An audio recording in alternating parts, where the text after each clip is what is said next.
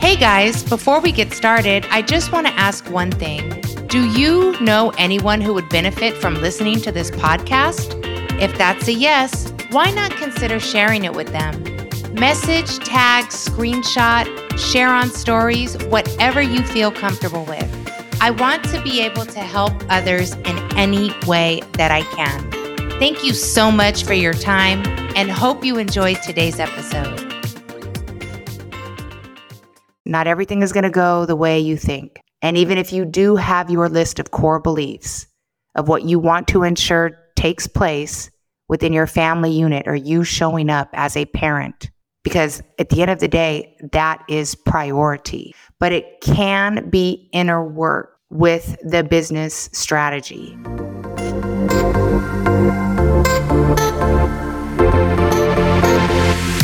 You're now tuned into Tender Love and Cash, the place where ambitious men and women turn to for business strategies that not only skyrocket their profits, but also position them to serve the masses and make money doing what they love.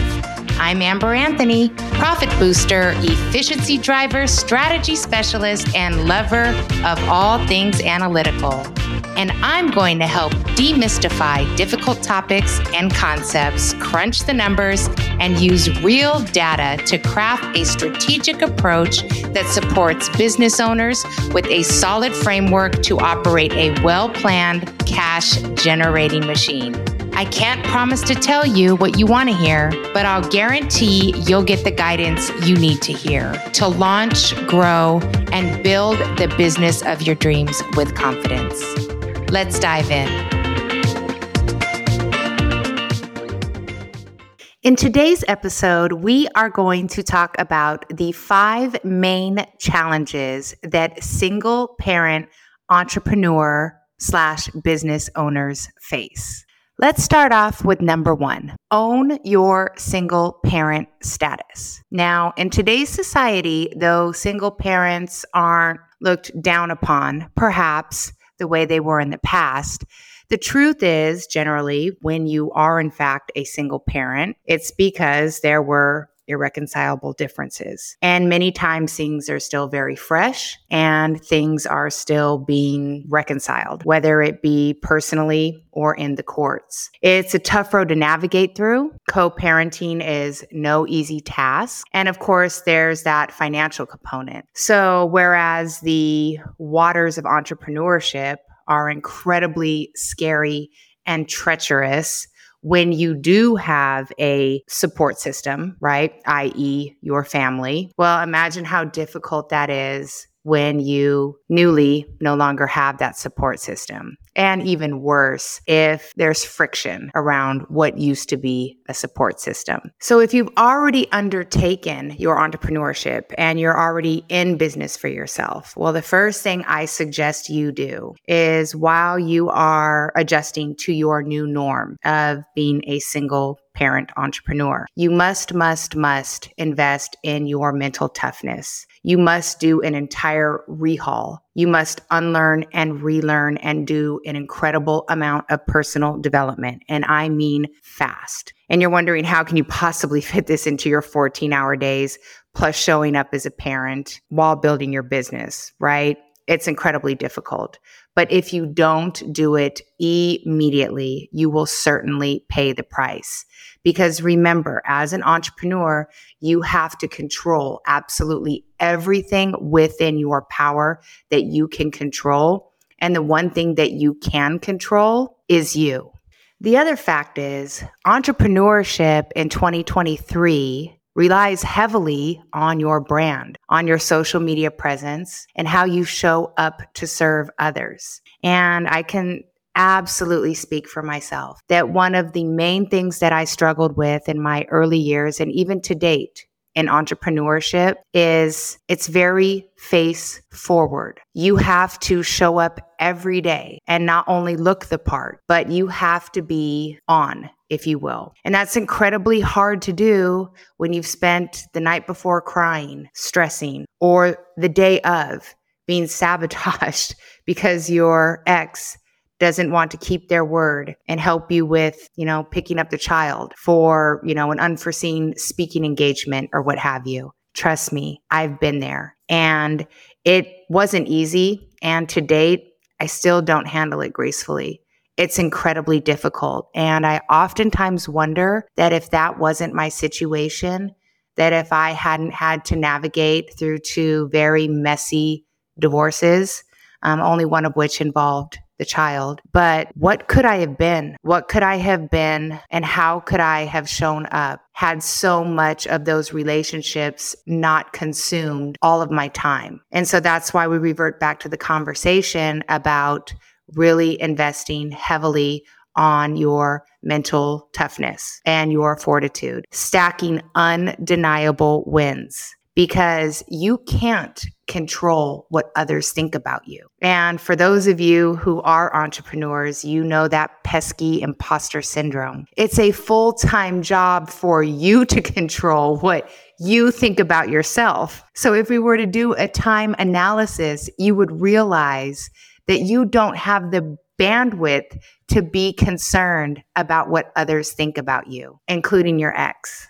Number 2, ditch and or block toxic influences at all costs. So this is kind of a part 2 to number 1, but it expands past your ex. You are going to have more haters than you have fans at first while you are trying to find your voice. And while you are building the undeniable proof that you are great at what you do, there are always going to be naysayers. And the loudest naysayers are generally the people that are closest to you. And they also know the most about you. They know all of your weaknesses. They know your triggers.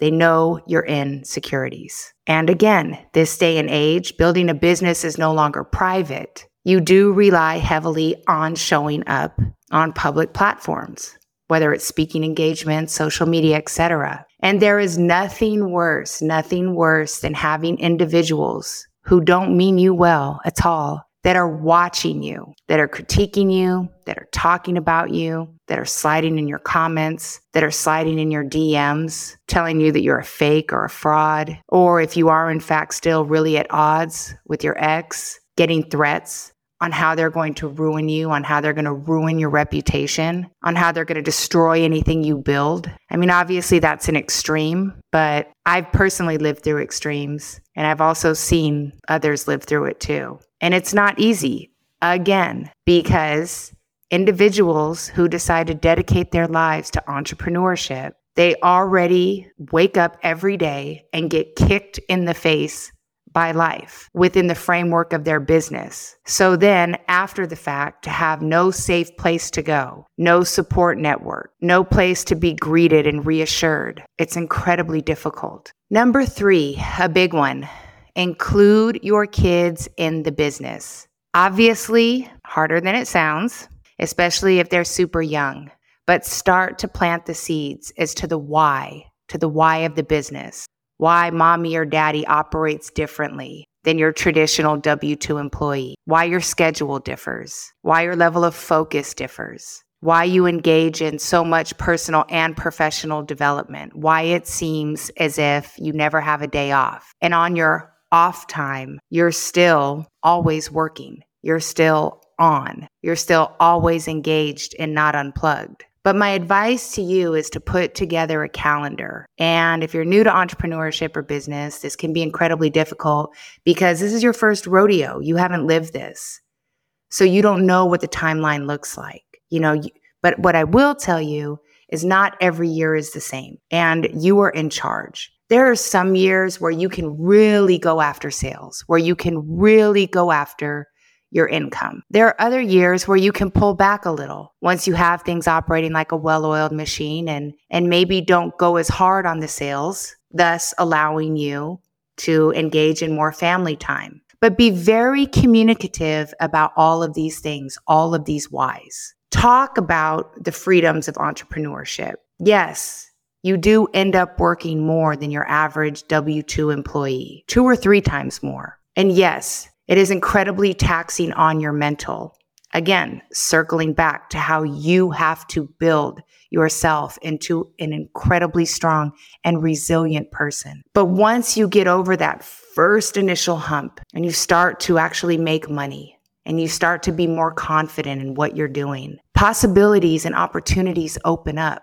So be mindful when that happens and circle back and explain to your kids, look, this is proof. We did this and now look at the outcome. And with this outcome, with this blessing that we were able to do as a team, let's get together and decide how we are going to either treat ourselves or set ourselves up for success by making positive decisions for additional growth, for maybe another cycle, another round. Having these conversations and showing your children the cause and effects, being able to solve complex problems and coming out on the other side successfully is going to give them so much more than the ordinary lessons that you would be sharing with them living a traditional life as a W-2 employee. But remember, you have to structure this.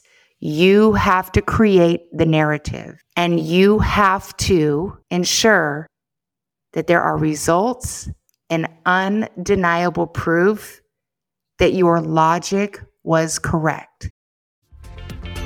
Before we get back to the show, we just want you to know that if you enjoy the podcast but want to see the visual version of this episode, go check out my YouTube channel linked up in the show notes. Hope to see you there.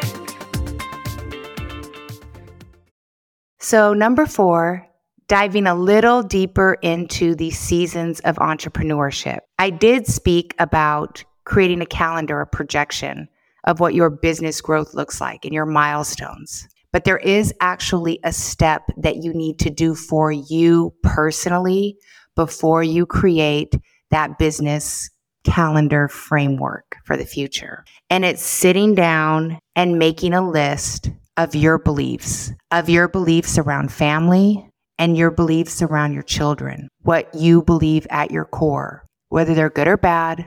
You must write it down, because when you do part 2, to do the logistics, if you will, I want you to be able to tie it back into your core beliefs and emotions. Because remember, as an entrepreneur, you're driving this boat. This business, this experience can look like anything you want it to, but you must be intentional. You must be intentional to the behind the scenes why.